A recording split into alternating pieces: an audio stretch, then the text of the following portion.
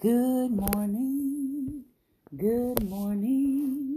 to you, you. Good morning to you.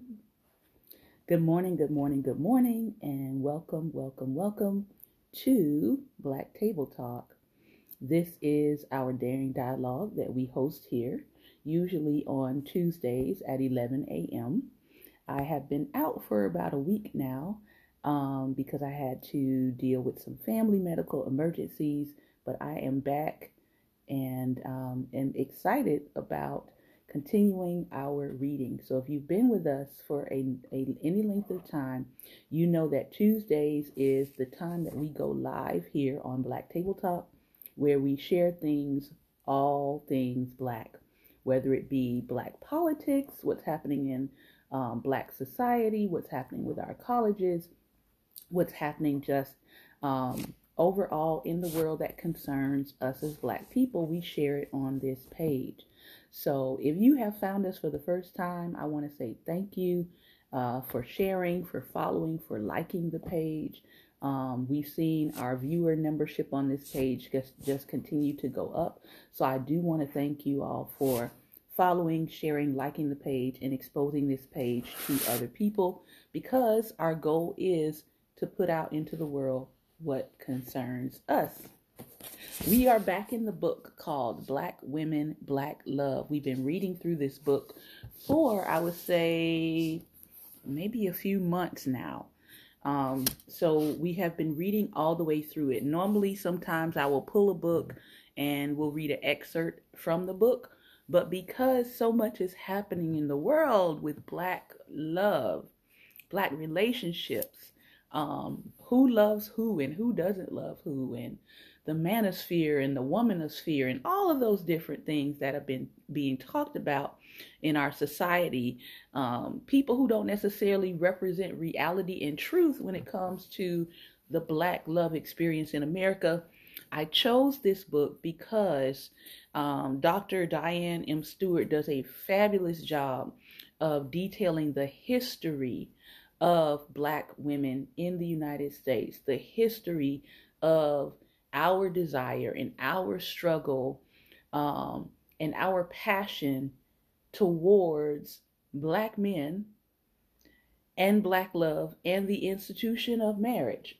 So I wanted to read this book because oftentimes we hear so many talking points about what it is Black women want and who Black women want, that we often sort of exclude the historical record from the conversation. And so what we've been doing is we've been going back and we've been trying to build what is the historical record for Black women. And the reality is we have always loved Black men. We have always tried to fight for Black men. We've always tried to fight for our freedom to love Black men. And we've always, for the most part, tried to stand by Black men. So any other narrative that you're hearing out there, this is a great book to read that will help you to counteract some of these narratives that we're hearing in our society that do not reflect upon our historical truth as a people. So we are actually reading from the chapter, Will Black Women Ever Have It All?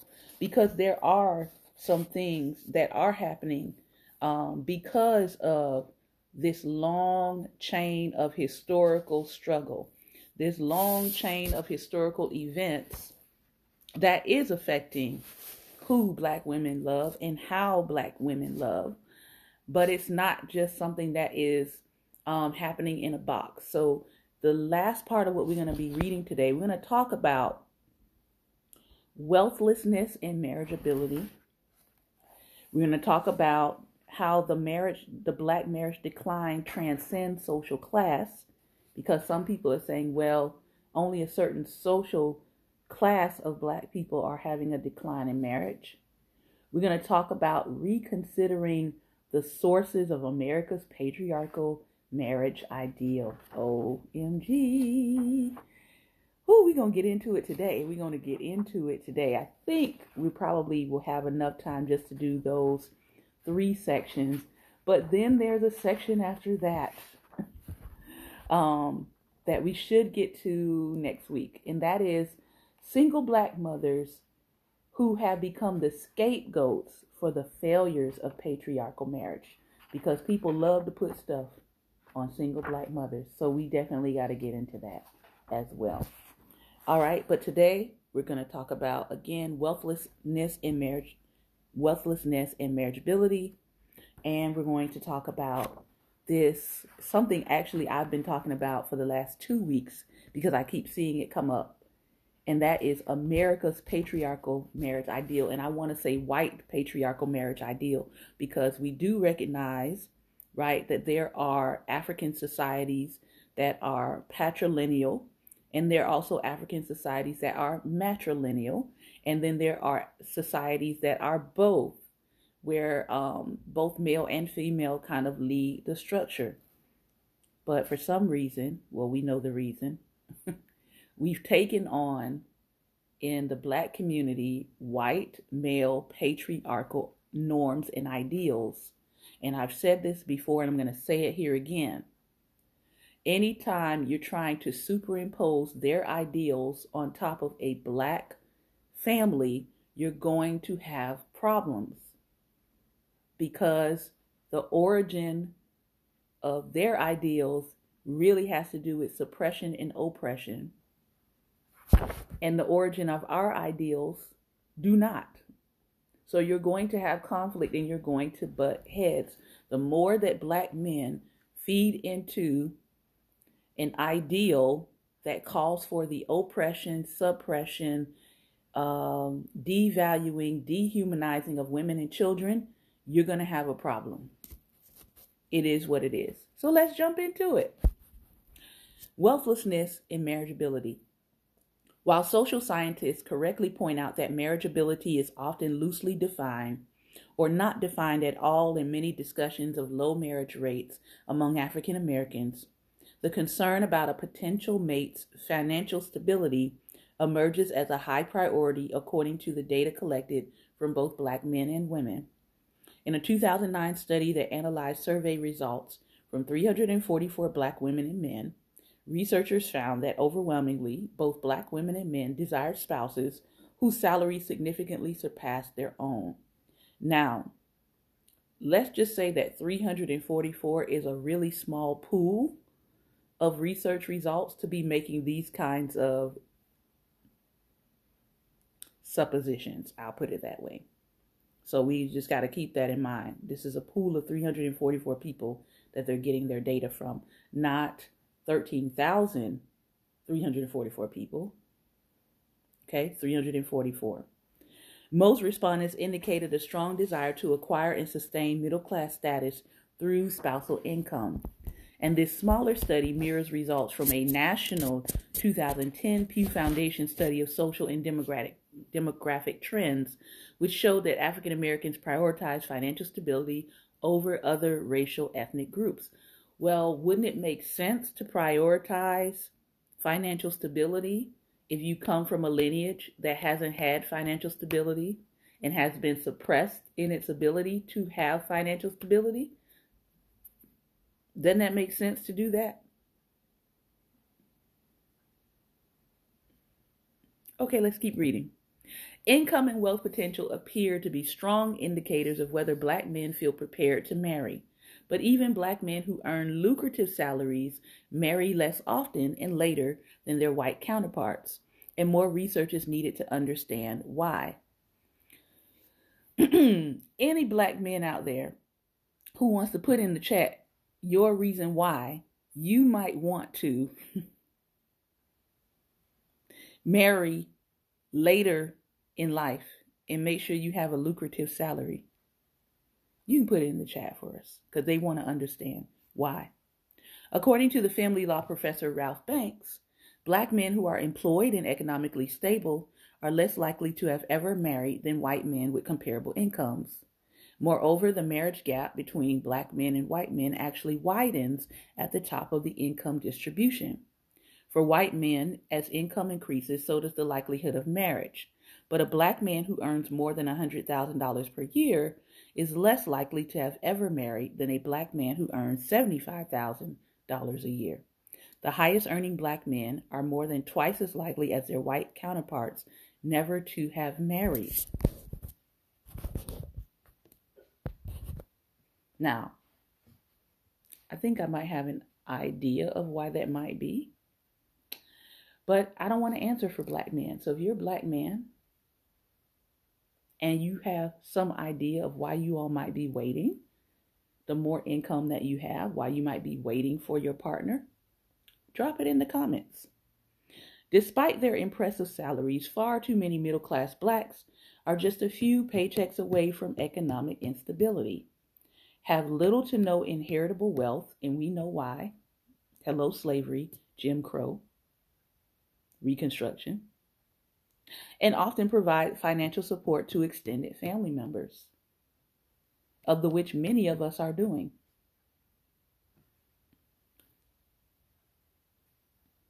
So that could be one of the reasons why, even though black males might be making more, they might be supporting more extended family. And they might need to find a spouse who is amenable to the support that they're having to give their extended family, even though they make in the six figures. Something to think about. Any way one slices the cake of black financial mobility and stability, someone comes up short. Black women, black men, or both, whether single or married. And we're talking about this on Fridays in the book we're reading called The Whiteness of Wealth, and why there seems to consistently be this hindrance to upward mobility, whether you're single or whether you're married. And a lot of that has to do with the way that our tax laws are structured. The negligible wealth of black women and men appears to be a strong factor impacting the black marriage market, and specifically black women's options for marrying black men. Understandably, scholars, commentators, and everyday people point many fingers at the carceral state, or the imprisoned state, as the principal source of the black male shortage and the continued low rates of marriage among black women in recent decades. However, black men and women's inherited wealthlessness is another factor in the equation that warrants examination. If a majority of black men are either waiting to marry or never marry because they are seeking mates with significant higher salaries than their own, mates who are not necessarily forthcoming, then black men's low wealth building potential must be considered when attempting to understand the range of issues placing a tight squeeze on the black marriage market. Black men and women's inherited poverty and wealthlessness, as well as low earning potential rates, are reflected in annual calculations for median incomes for both groups across the decades. For example, in 2017, the median income was $29,962 for black males. That is the median income. So if you're making $30,000 or more, you are above the median income for a black male. However, put your $30,000 a year income in most of these large cities that black people tend to live in, because we tend to gravitate towards our enclaves of urban centers. $30,000 a year is really stretching it in terms of living above poverty in many urban cities because of the cost of living. In 2017, the median income for black females was $23,499. That was the median. And if you think about those salaries, you're looking at most of the working class positions that are bringing in these kinds of salaries. This is not people who are working in law. This is not people who are working in education. This is not people who are working in, tech fields. These are what we would call today the essential workers. In 2018, nearly 50% of black children came from households within the bottom fifth of the nation's income distribution. So we have half of the black youth population still being born into the lower income half of the black population. By comparison, slightly higher than 1 in 10 white children fell within the same income bracket. But black men and women don't need U.S. Census Bureau reports and social science studies to alert them about their bleak economic circumstances and slim chances for measurable social mobility. Their desire to marry mates who can help them tackle poverty and financial instability is the best indication of the sobriety with which they confront their common condition. So, if you want to look at some reasons why you might start to see more marriage outside of our ethnicity, part of it is if both parties are locked into these low incomes, unless they are getting an increase in education or an increase in income, they're pretty much locked into a certain financial bracket. So this is something to pay attention to and look at. But also, the marriage decline transcends social class. Although scholars debate the underlying factors that have led to low black marriage rates, especially since the 1960s, increasingly there is consensus that the factors cannot be limited to financial instability, the depletion of low-skilled employment opportunities across urban landscapes, and mass incarceration.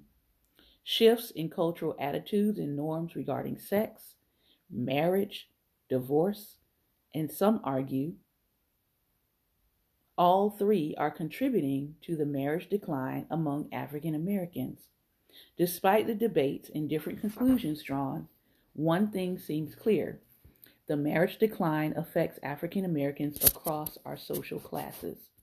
While some highlight how poor black women are most affected by the marriage decline, research on a large sample from the 1990s shows that the disparity is negligible. It is argued that marriage opportunities and choices are highly related to the African Americans' racial status rather than their class status. Clark's data sets taken from the National Center for Health Statistics indicate that during their childbearing years, ages 14 to 45, black women across 3 class divisions have virtually the same chances of being currently married, formerly married, or never married. Black women with college degrees, 21.57%, some college, 20%, or only a high school or general equivalency diploma, 21%, who were married at the time of the survey were basically in the same boat. This holds true for black women of the 3 class levels who were formerly married, college, 8.74%, those who had some college, 9.73%, and those who only had their high school equivalent, or GED, 10.9%, and never married, college, 66% of college grad women never married. Some college, 66%, and high school or GED, 64%. The only notable difference that showed a class disadvantage for black women in the marriage market appeared when 2 figures were calculated for black women with less than a high school diploma. Only 15.29% of women in this category were actually married, and 73.7% were never married at the time of the survey. So the only time you see a huge jump in a negative way, because some people, view marriage as the ultimate, which for some people that may not be the choice they make. But you really see a jump and a gap with women who've never graduated from high school. However, 10.83% of women without high school degrees were formerly married and thus actually fared better than women with college degrees and some college education, while virtually rivaling the percentage of women with a high school diploma who were formerly married. Yet, even the variances between the lowest class of black women surveyed, and the three higher classes were not that significant. What is significant are Black women's shared histories of racial oppression and quite often their shared patriarchal expectations of marriage. So let's talk about reconsidering the sources of America's patriarchal marriage ideal. Now, the last time that we looked at this, which was a couple of chapters back, we looked at what was called the English doctrine of coverture. That word coverture is Coverture. I encourage people to go and read up on that, and you might be surprised by what you find in this doctrine that has to do with how women are treated and how women are perceived in our society when it comes to marriage. Because that doctrine is what is sort of setting the rules and regulations around marriage here in the United States. Millions of Black women and men believe patriarchal marriage is socially and morally compulsory because it was designed by God and revealed in the Bible. However, patriarchal marriage in the United States, its attending nuclear family structure and gender roles, and its perceived biblical foundations are Euro-American traditions and ideations, not biblical ones. Just let that sit in. Just let that sink. Some would push back on this point with claims that African patriarchy was resurrected in Black American communities during and after slavery. If this is true, I've yet to see any compelling evidence to actually support such claims. African historians, archaeologists, and anthropologists, especially those studying pre-colonial Africa, have documented diverse marital arrangements and family systems that accorded power and privilege to men and women based on seniority, on kinship, and social belonging. African women were not confined to the domestic sphere. They held political office. They worked and provided for their families. They occupied roles generally assigned to men in Western societies. The concepts of head of household and nuclear family are also notoriously Western. African American and African family structures privileged consanguineal over affinal ties. They also encompassed matrifocal units, complex conceptions of siblings that included relations Euro-Americans would deem as cousins and members that Euro-Americans would call extended kin. It was also commonplace to privilege maternal heritage within monogamous and polygamous marriage and family systems. This is oftentimes why, especially in African American culture, you have people that will say, oh, that's my cousin, but they're not related by marriage. They just grew up together in close proximity. Or in some cultures, you will hear them call all of the elder women auntie. Not necessarily because that's their real auntie, but in that societal structure and framework, they consider everybody that's an older woman auntie or mother. So those are not Western norms. The patriarchy that remains non-negotiable for so many Black women and men today is not an African patriarchy. Neither is it God's patriarchy. Rather, it is white America's patriarchy. Now, I got a little homework assignment for some of you. I want you to go look up headship theology. Go look that up and go down the rabbit hole like I did and find out where this headship theology actually stemmed from. Why did white men get together in a room and decide women's place in the home and in marriage in the 1970s and 1980s? Why did they come up with this thing called headship theology, or complementarianism, as it's called in some circles? You'll be interested in finding out. Yeah.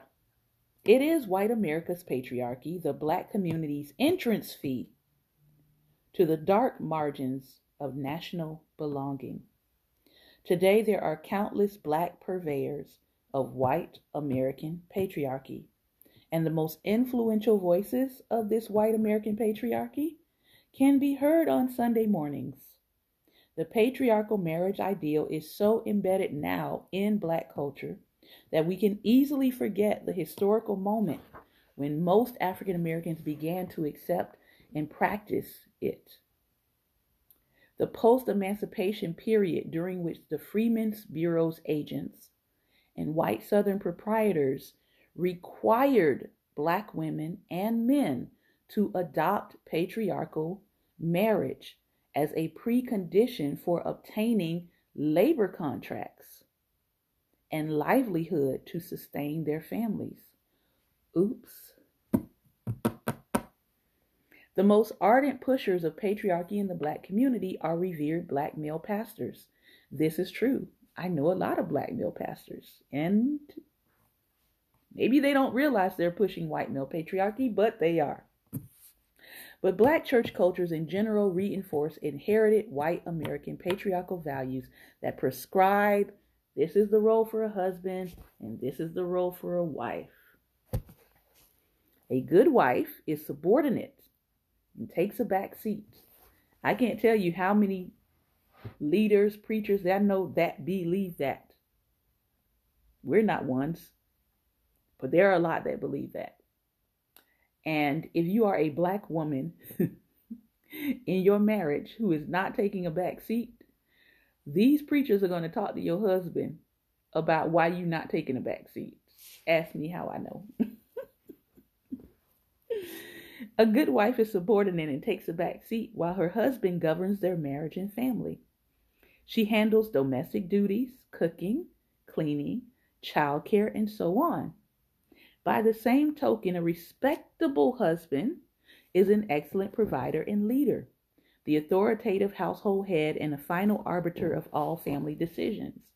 Now, this can be dangerous because if your husband can't count well and he's the final arbiter of your financial decisions, y'all are going to be going through. It just is what it is, right? Some even believe that a good husband should earn enough money to handle his family's financial needs so that his wife's salary is only supplemental if she works at all. Now, I want you to think about that idea, okay?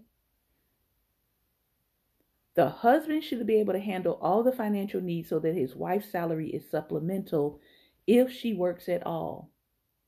Well, that works great for white America, who has stolen wealth and a 228-year wealth lead on everybody else.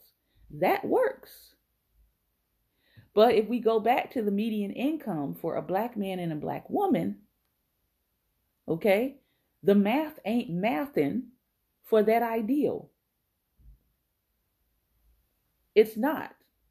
And if you drag that ideal into a situation in your household where the math ain't mathing, and your wife says, well, you're supposed to be taking care of everything, and you're looking around like, how am I supposed to take care of everything on $28,000 a year?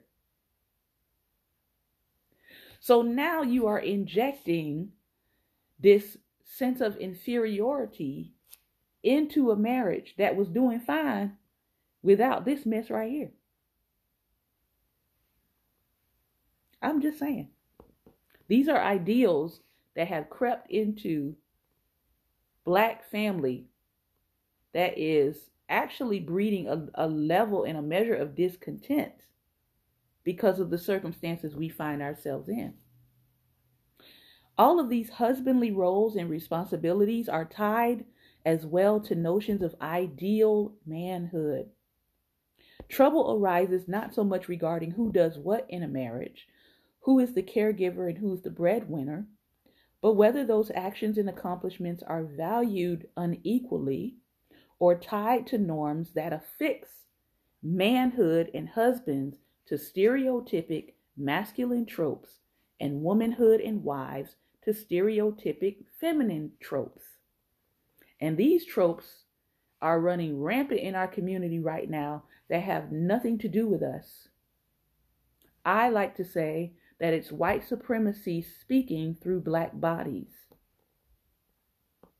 Naturalized conceptions of what it means to be a husband and a wife do not leave room for adjustments, personal style, talents, skills, abilities, preferences, flexibility, and growth.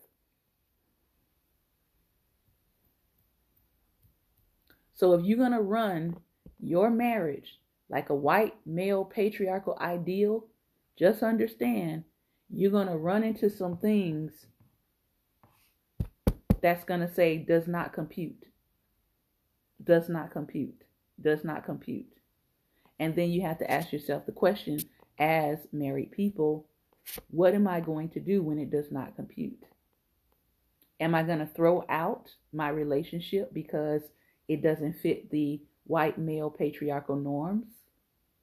Am I going to devalue my spouse because we don't fit this cookie cutter norm that fits the people for whom it was made? Led by their pastors and sometimes spiritual mentors, many African Americans appeal to Christian biblical texts to justify their patriarchal conceptions of marriage as consistent with God's revelation. They cite passages from Genesis creation stories in chapters 1 and 2, noting that God created Eve to be Adam's helper.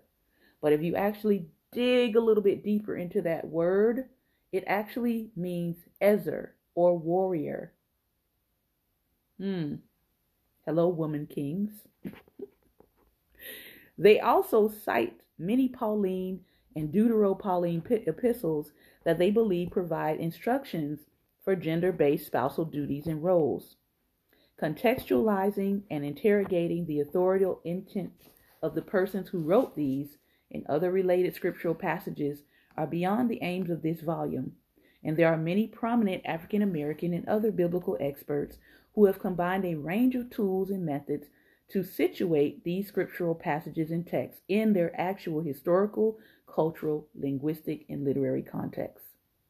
Instead, it is perhaps more interesting to interrogate why Black Christians are unwilling to apply their same critical skills they use to decode and interpret the text they read and hear in other cultural contexts, graphic novels, poems, comic books, hip-hop lyrics, and the like, when reading and discerning the meanings of scriptures. The diverse historical contexts in which the books of the Protestant and Roman Catholic Bibles were written and disseminated, and the processes through which the actual Bibles were compiled and ideologically driven, politically fraught, and even polemically contested. If certain factions within the early church had been more influential, the West and the people it conquered would have a different Catholic and Protestant Bible today. Christian Bibles are compilations of multi-genre texts written across epochs for specific purposes and translated from their original languages into Western language, often in service of the ruling class, who could deploy the scriptures to pacify their oppressed subjects. Fun fact, slave and master was not in the scriptures, it was inserted. Another fun fact, King James specifically said, I want anybody to be able to read this and interpret it based upon their own lens when it came to denominations, because he did not want to rock the boat. So when someone says, when I read a text, it seems like you can take any scripture and argue for any side. Well, the reality is, especially if you're reading from the King James, you can, because that's what he intended. The books of the Bible reflect both divine revelation and Hebrew and Christian people's attempts to access, interpret, and apply divine revelation within the boundaries of their cultures, traditions, and worldviews. Many leading Bible experts and theological scholars argue that the Bible contains both the Word of God and the words of humans. This means it also contains the cultures, the power struggles, the ideologies of humans that are often mistaken for the Word of God. Most people would separate this as prescriptive and descriptive, right? There are certain things, if you read a biblical text, that are prescriptive. In other words, they're kind of moral sayings. And then there are things that are descriptive, like David's son sexually assaulted his daughter.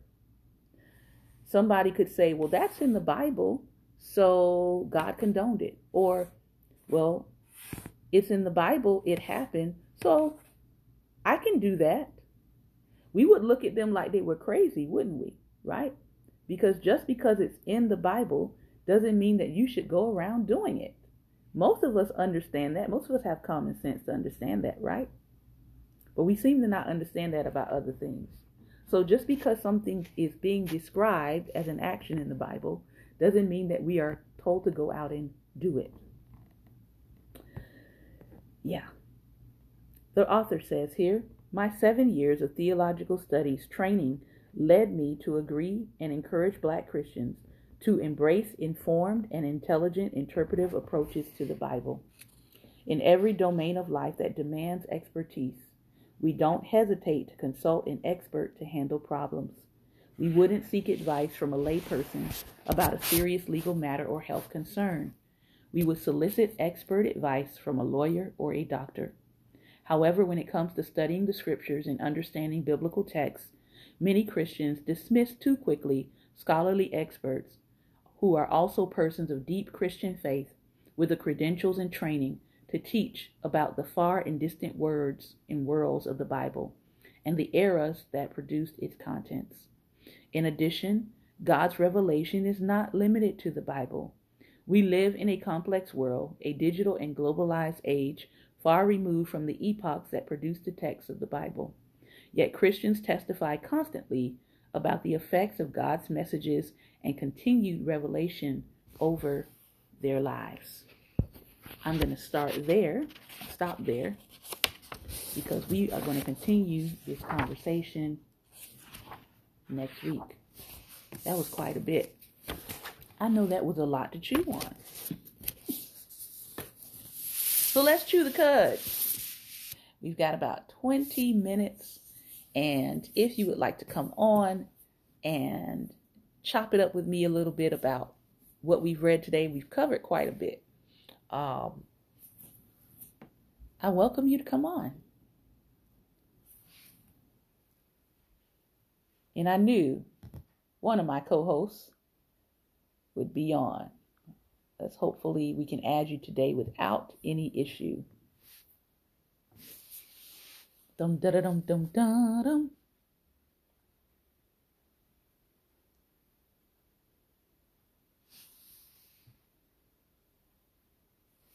Good morning. Good morning. You know I'm coming.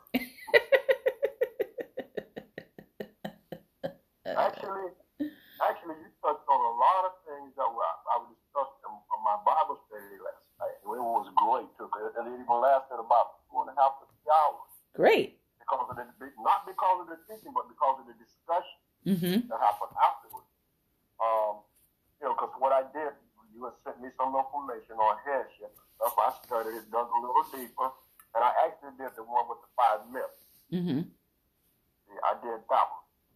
And that led into a serious discussion. I even got into the big evidence during the discussion. Got into that, and I explained to them what that was and everything, and I told them that, women, what we're being taught that men and women roles are was not it. Not in our culture. Right. We were equal. We stood side by side. Mm-hmm. And that woman actually fought by the man's side. And if he went down or fell sick or something, she basically led until he was strong enough. So that's what we did. And going into the auntie and cousin and all that stuff, that goes back to the whole African proverb, which they say the whole African proverb. It takes a village to raise a child. Mm-hmm. Because that's what we did. The neighborhood looked out for all the children. All the adults in the neighborhood looked out for all the children. Yep. So yeah, you call them auntie, uncle. Everybody was your cousin, even though you were not related. Mm-hmm. Or your brother or sister, even though you were not related. That's the way things were done. Yep. And even in my childhood, that's the way things were done. Mm-hmm. So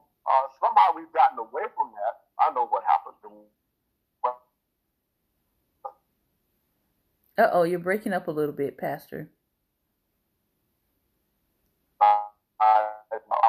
After all, how about now? Am I good?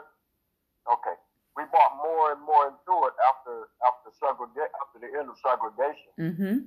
which was really not the end of segregation because it's still going on.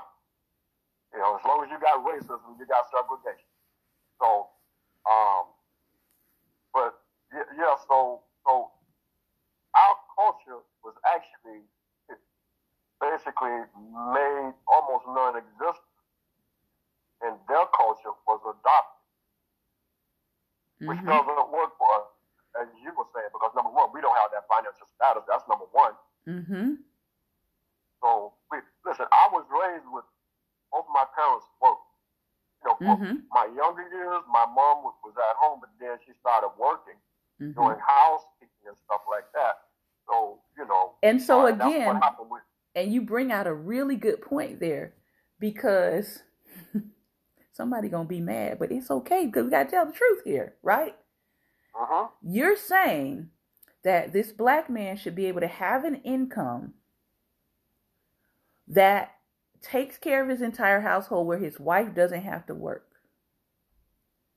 But yet you're denying him all of the opportunities that would allow him to do that. Exactly. And let's not forget that your white wives for generations did not work, because our ancestors and forefathers were the maids, the housekeepers, the nannies. We were the ones doing the work. So the way that your structure works is on the backs of our ancestors. So how are you telling us to be a part of a structure that only works if you are standing on our backs? And if we do buy into that structure, then that means that we have to find or create an underclass of people whose backs we stand on in order to do that. So, in essence, someone wants to turn you into an oppressor in order to achieve their ideal. You would have to become like your oppressor in order to achieve that ideal. And I don't think a lot of people are thinking that through. Well, you would have to become Steve on Django. Or you would go to another country as an African American and begin to exploit the labor class there. Yeah. And that is what's happening, by the way. And people don't want to get into that, about how some of the black elites are exploiting the labor class in other countries of people that look like them. Yeah, that's a whole other segment. So it's like when you want to aspire to something, you have to look at what is the root of what it is that you're aspiring to. Is the root colonialism, imperialism, and oppression?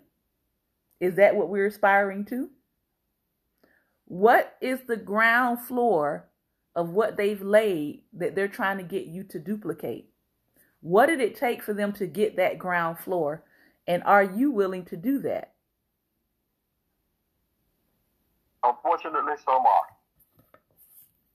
And what of your soul will you lose in the process trying to do that?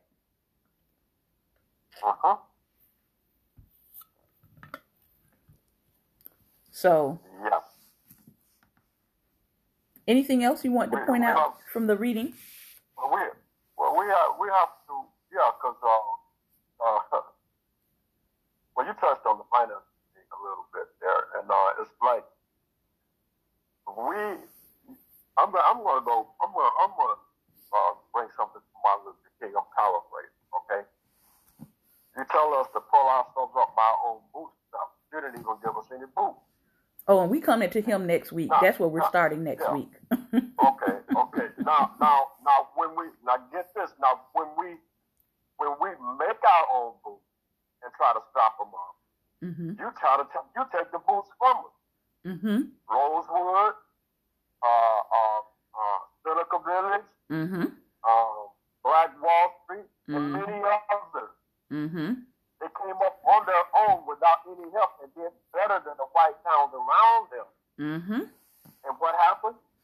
got to come up in there. We got to say a black man with the white woman. We got to kill y'all and burn y'all towns down because we're jealous. We don't want y'all to prosper. Because a society was being built on principles of community and unity that had nothing to do with them.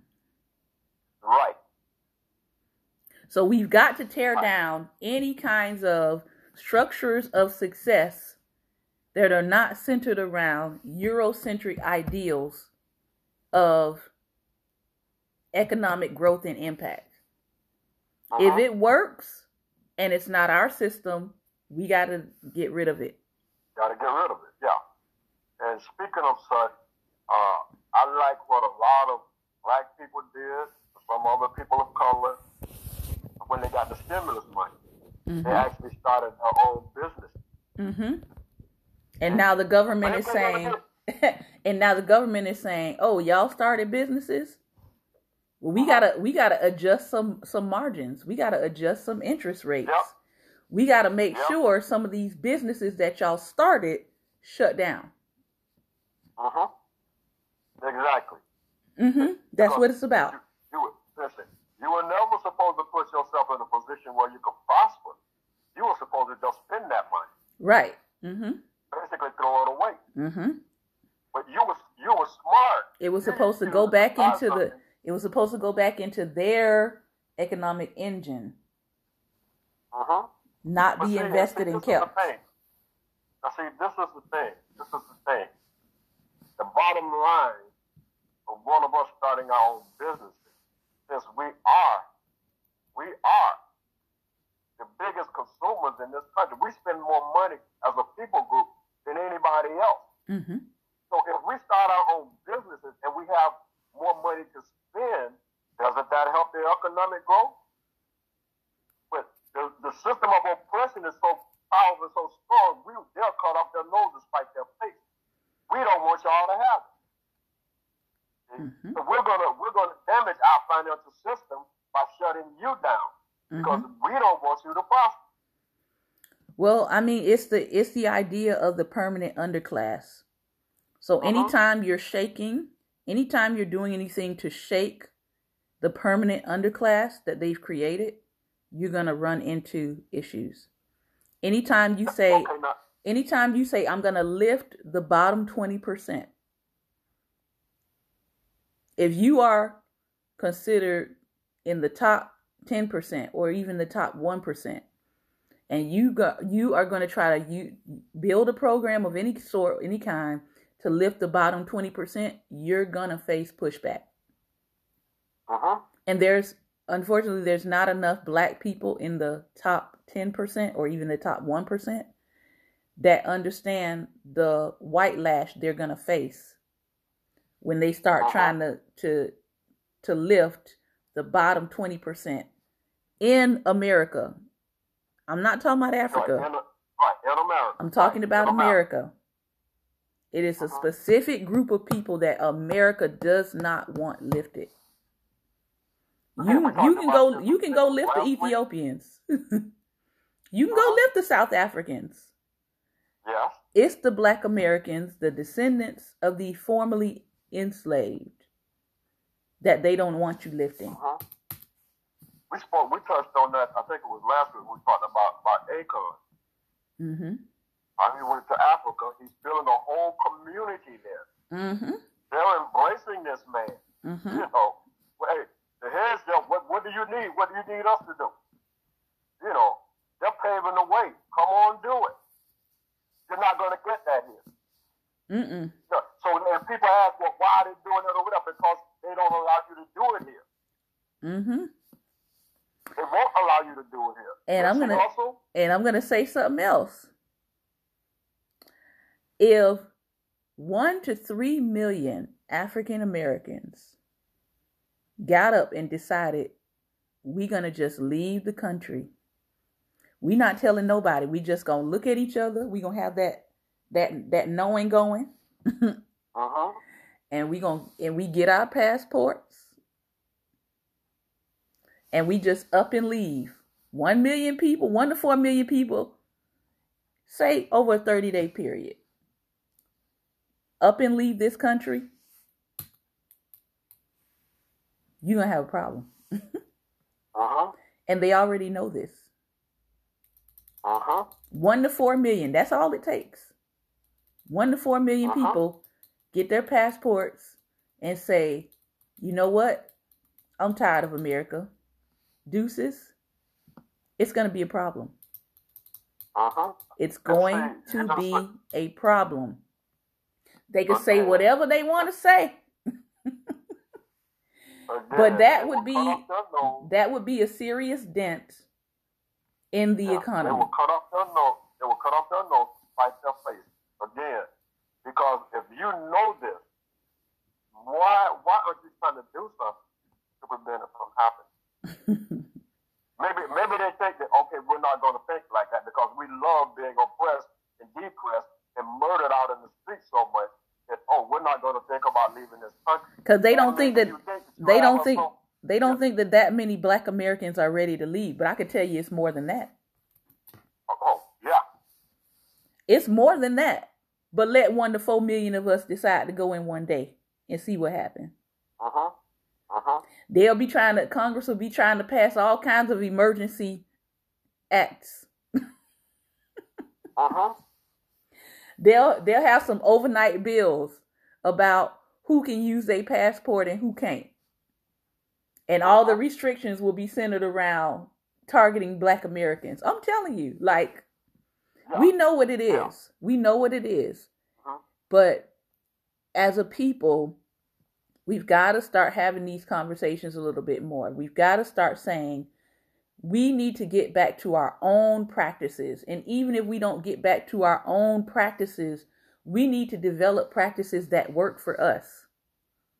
Bottom line. Maybe we don't go back to traditional African practices, but we do need to develop practices that actually work for us as a group of people. I'm going to end on this. I've been watching 2 series. One series I watched was called The Big Day. It's about Indian weddings. And then there's another one I watched called Indian Matchmaker, because I'm always interested in seeing what other cultures feel about marriage, think about marriage, how they're carrying out different things. All I'm going to say is there's a reason why these other cultures have maintained over time. And a part of that is not letting people come in and tell them what their cultural traditions should be. So has India and modernized in some ways? Are there things about Indian culture that we can learn from? Absolutely. One of the things is you don't get to tell them what traditions they're going to celebrate and what they not. You don't get to tell them what gods they're going to include or not. You don't get to tell them how involved their ancestors, their grandparents, their parents are going to be in the ceremony.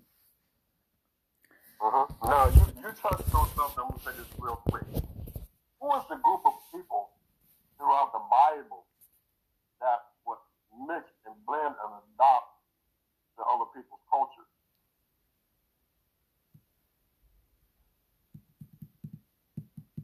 Wasn't that the Hebrew? The group of people that will blend in with, mix with, and adopt other people's culture. There's only one group of people that did that. And there's only one group of people that are still doing that. And we ain't talking about the white Jews. Okay? All I'm gonna say is if you wanna get some interesting insights into the marriage culture and why India has a multi-billion-dollar wedding industry right now, take a look at those series. You're going to see something. It's very eye-opening. I will say that. It's very eye-opening. Because even in all of their modernization, even in They're women in everything deciding to be independent and going into these different fields.